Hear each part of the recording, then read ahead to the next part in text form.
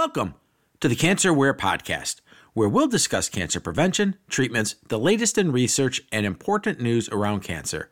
Brought to you by the University of Michigan Health Rogel Cancer Center. It's estimated that 1 in 3 Americans have trouble paying their medical bills and worry about how that will affect their finances long term. This may impact their decision about cancer treatment or screening procedures. Hello, I'm Nicole Fawcett, and today we're talking with Dr. Mark Fendrick, Professor of Internal Medicine at the University of Michigan Medical School and a Professor of Health Management and Policy in the University of Michigan School of Public Health. His focus is on enhancing access and affordability to essential medical services with a focus on underserved populations. Dr. Fendrick directs the Value-Based Insurance Design Center at the University of Michigan, and his research focuses on how clinician payment and consumer engagement initiatives impact access to care, quality of care, and healthcare costs. Welcome, Dr. Fendrick. So glad to join Cancer Aware. You've been working in this space for more than 30 years. What motivated you to study these issues? Well, as a practicing clinician here at the University of Michigan for over 3 decades, I have to say there's never been a better time to be a clinician. Our ability to prevent disease, diagnose it early, and effectively treat it, especially in the area of cancer, has been truly remarkable. However, one of the issues that confronts these discussions all the time is that most conversations around healthcare in America are not around health, but they're around how much money we're spending. And the point of the matter is that just about everyone agrees that there's more than enough money in the U.S. healthcare system. We just spend it on the wrong services, in the wrong people, in the wrong places, at the wrong time. And while there's many movements afoot to figure out ways on how to pay my clinician colleagues in health systems like Michigan Medicine better, my work is focused on the consumer and how we might engage patients to actually make better decisions. Unfortunately, the number one lever in how we engage patients in the U.S. healthcare system is what I call blunt cost sharing. More and more Americans are being asked to pay out of pocket for their services, regardless of how well insured they are. And they're imparted in what I would call a blunt way, in the fact that my patients are asked to pay the same out of pocket for those high-value services that I beg them to do as this exact same amount as those services that they may want for which there's no evidence of benefit to them. So as more and more people have been asked to pay more out of pocket for all services, it should come as no surprise that as every year we measure how many people have difficulty paying for their healthcare services, and the fact that it's exceeded 1/3 of people, even those with, quote, good, unquote, insurance, has been particularly problematic. And thus, a long time ago, my one-time Michigan colleague, Michael Chernow, now at Harvard Medical School, and I set out to try to figure out better ways that we might actually have patients pay less for the things I beg them to do, and potentially more for the things that they don't need. So aren't we all supposed to have some kind of health insurance of some kind, and people even with good health insurance are still facing high medical bills? How does that happen, and where does that come from? One of my most popular statements on social media is the hashtag insured but not covered. And the fact that there's so many Americans who actually are now insured, and the fact they have an insurance card and a health plan, many of them don't realize that the out-of-pocket cost burden, even with good insurance, is high and growing higher. When I started in this area, I used to worry about co-payments, which are a fixed amount for services that people have to pay to see their doctor or to fill a prescription. But what keeps me up at night at the end of 2023 is something called deductibles.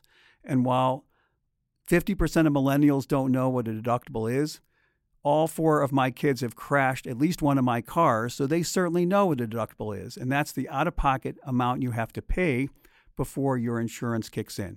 When Dr. Chernow and I started in the early 2000s, a substantial minority of people had no deductibles, and those deductibles were really small.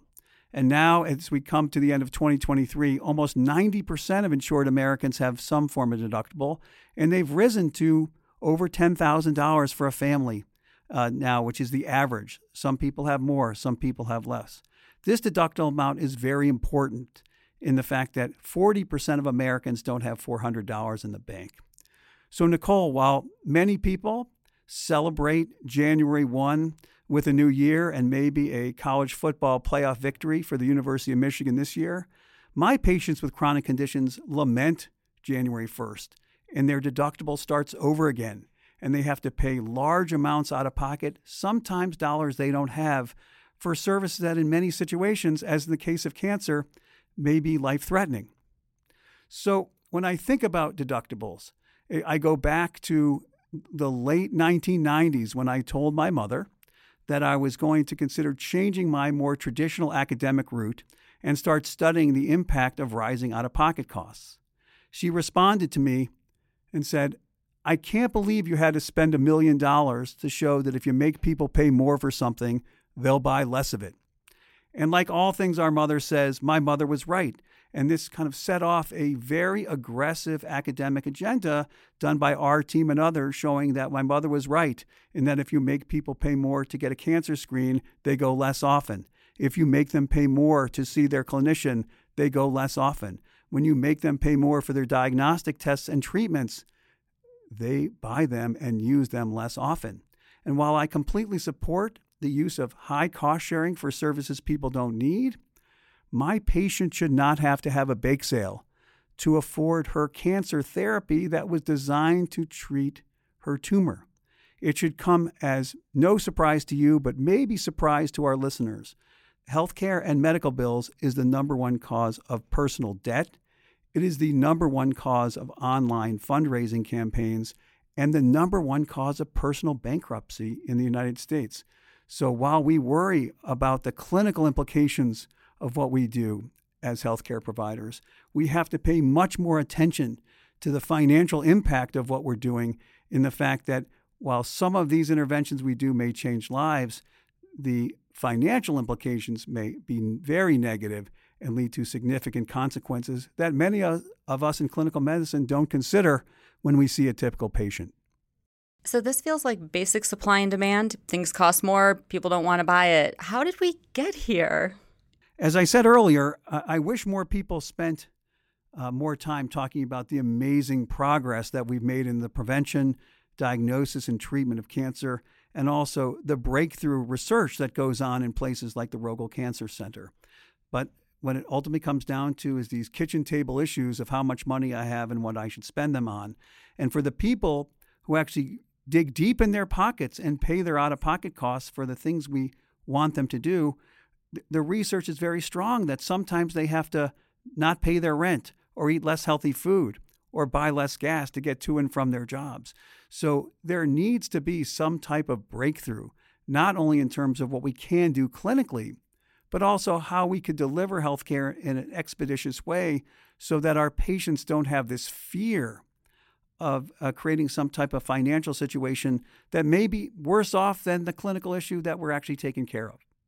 So this is directly impacting patient care and the care that patients are getting and the outcomes of their cancer diagnosis. Yeah, for sure. I mean, you don't have to look far or ask any of our colleagues at the Rogel Cancer Center to ask them the last time one of their patients told them that they were having trouble keep up with their financial aspects of their care. Cancer care is so problematic from a clinical, spiritual, and emotional standpoint.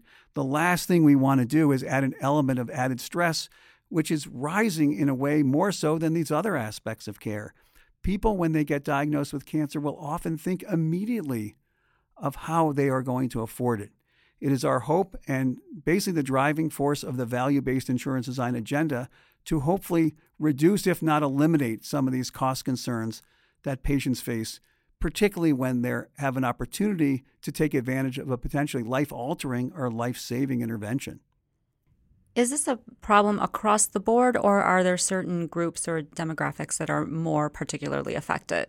You can imagine what my mother said when I told her I had to spend another $500,000 to show that high levels of cost sharing, that's the term for the amount patients have to pay for the care they need, was more negatively impactful on low-income individuals, underserved communities, and communities of color like Black and brown individuals, as well as those with multiple chronic conditions or a severe condition like cancer. So as we turn more and more to reducing socioeconomic disparities in healthcare and bringing real attention to the issue of enhancing equity in healthcare, it should come as no surprise that blunt instruments in terms of cost sharing on high-value services are actually worsening disparities. And any attempts to mitigate those cost-related issues would be equity enhancing. So is this where your value-based insurance design center comes in? What are some of the solutions or issues that you're looking at to solve this? As an academic, I'll tell you that it's much easier to study a problem in a system, whether it be healthcare, transportation, or education, than it is to actually fix it. And it was quite straightforward for Dr. Truno and I to show, in fact, my mother was right, and publish many papers to show that blunt cost-sharing instruments were actually not leading to the clinical outcomes as well as the equity situation that we were hoping to achieve. So at the turn of the 21st century, when sitting at Kang's Korean restaurant on South University, I was complaining to Mike about a, quote, well-insured patient whose mother and sister had colon cancer, for which his colon cancer screening was not covered. And it was over a series of discussions that Mike and I came up with the idea that maybe consumer cost sharing should not be low for the cheap stuff and high for the expensive stuff, but what might be viewed intuitive and certainly not revolutionary. But how about setting cost sharing low for the good stuff and make people pay more for the things that won't help them? This idea eventually became a term called value-based insurance design, which in its most simple way is it sets consumer cost sharing low or no on the services that I like to say I beg my patients to do, and have it be high and have deductibles play a role in those services that may be less established by the evidence. Can you give me some examples of what are those good services versus ones that you think should be priced higher? Sure. And this is, again, we try to keep cost out of this. There are things that have been listed on quality metrics for years and years and years. So in the cancer realm, it should come as those particular cancer screenings that have been recommended for decades, screening for breast cancer, cervical cancer, colorectal cancer, and lung cancer, for example. And then there are those treatments, say, for Hodgkin's disease and other certain cancers that have been established in guidelines for so many years, as well as some of these new breakthrough drugs that are based on genomics and CAR-T, where if the evidence is strong and a patient and their clinician agrees that this is the best path for the patient, my ultimate goal, Nicole, is it should be easy, not hard, for both the clinician to deliver that service and the patient to receive it. Now, you have many other experts in the Michigan medicine system that will talk about the travails that clinicians face to allow them to practice the care they want to do. But our focus, of course, is trying to make it easy for the patient, removing things like prior authorizations, requirements to go far away, and most importantly, out-of-pocket costs for the services for which myself as a clinician I'm benchmarked on. So these quality metrics have been well established, and that's where we started our implementation of value-based insurance design. For many of your listeners, they've certainly not heard of value-based insurance design before, but maybe they're now thinking there are some clinical services that under my insurance plan that I pay little or nothing out of pocket compared to other services. And our probably most important accomplishment in the value-based insurance design, or VBID space, is we were involved in the drafting of something called the Preventive Services Provision of the Affordable Care Act. So these are 80 services that any American with any type of insurance, except for rare exceptions, are able to get with any out-of-pocket costs.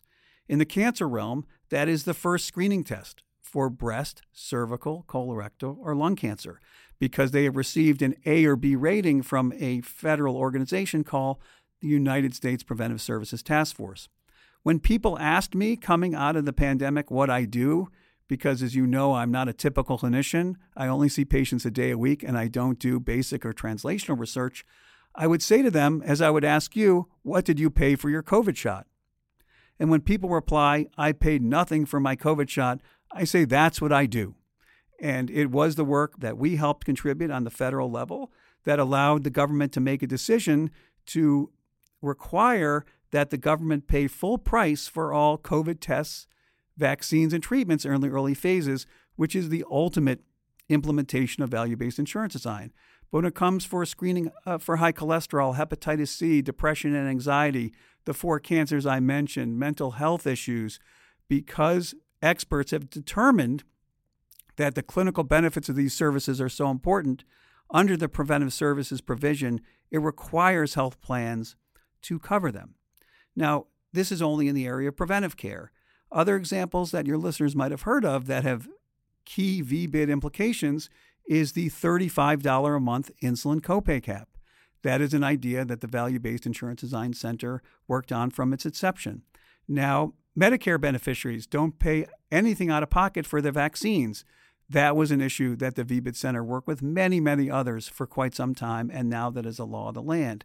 And maybe the most important thing is we're just under 13 months away that in January 1, 2025, Medicare beneficiaries will have a $2,000 a year out-of-pocket cap for their drugs, meaning that for these patients, many of them with cancer diagnosis who worried about paying for their drugs for so many situations will start 13 months from now knowing that the most they will have to pay the entire year out of pocket for their drugs will be $2,000.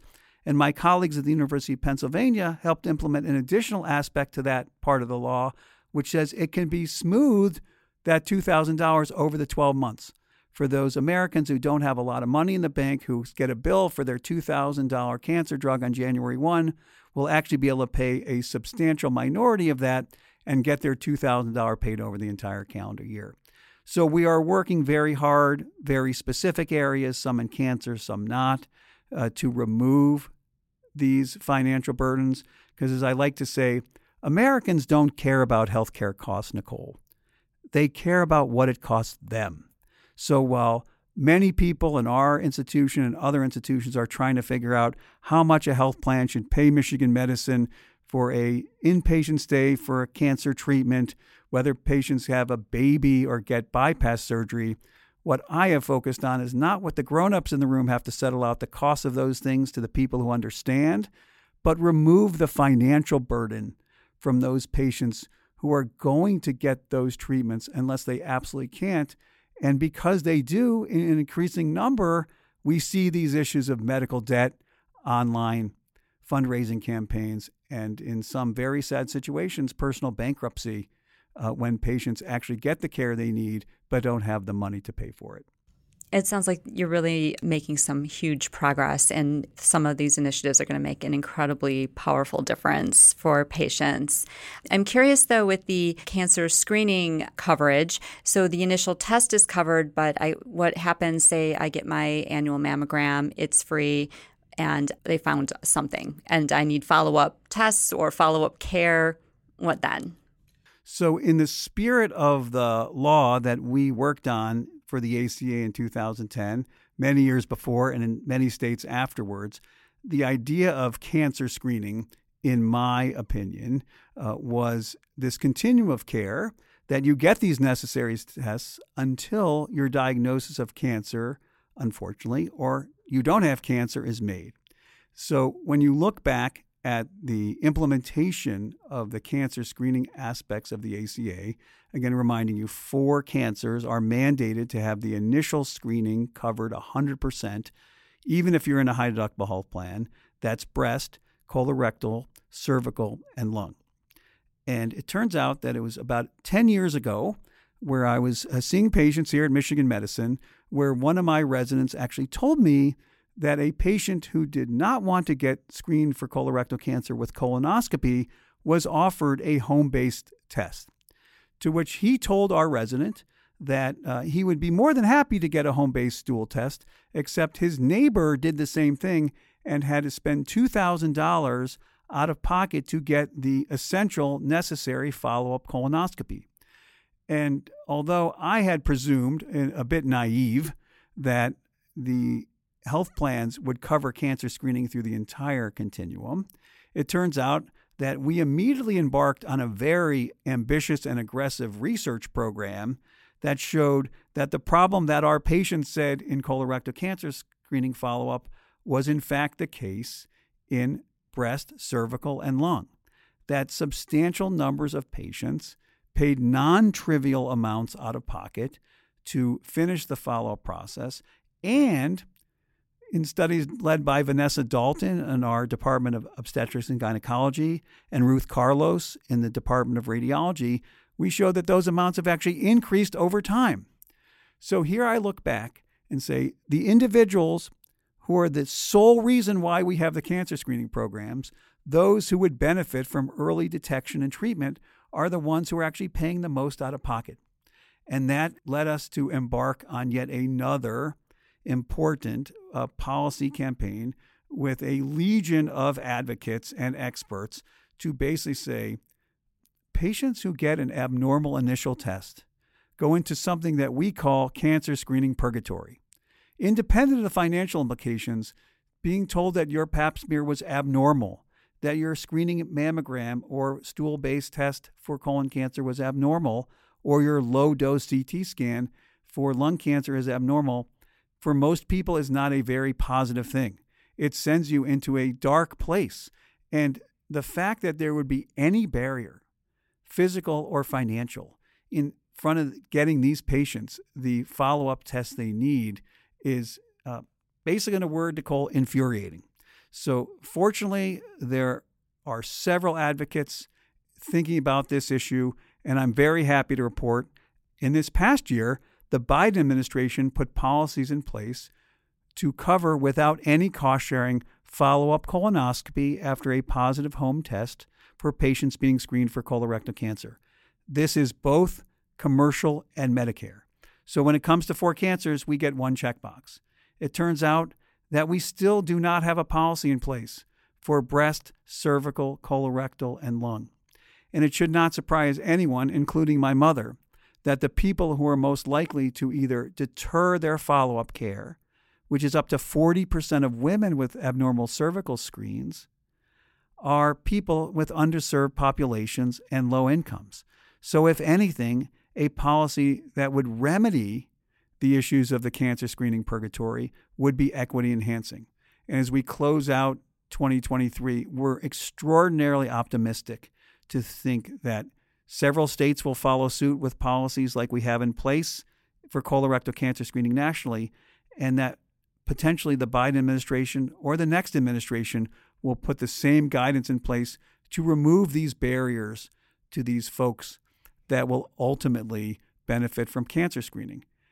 Thankfully, just in the past few months, the American Cancer Society has stepped forward in a great positive way, putting out a very clear statement that cancer screening is a continuum and that cost sharing for follow-up testing must be eliminated regardless of your risk.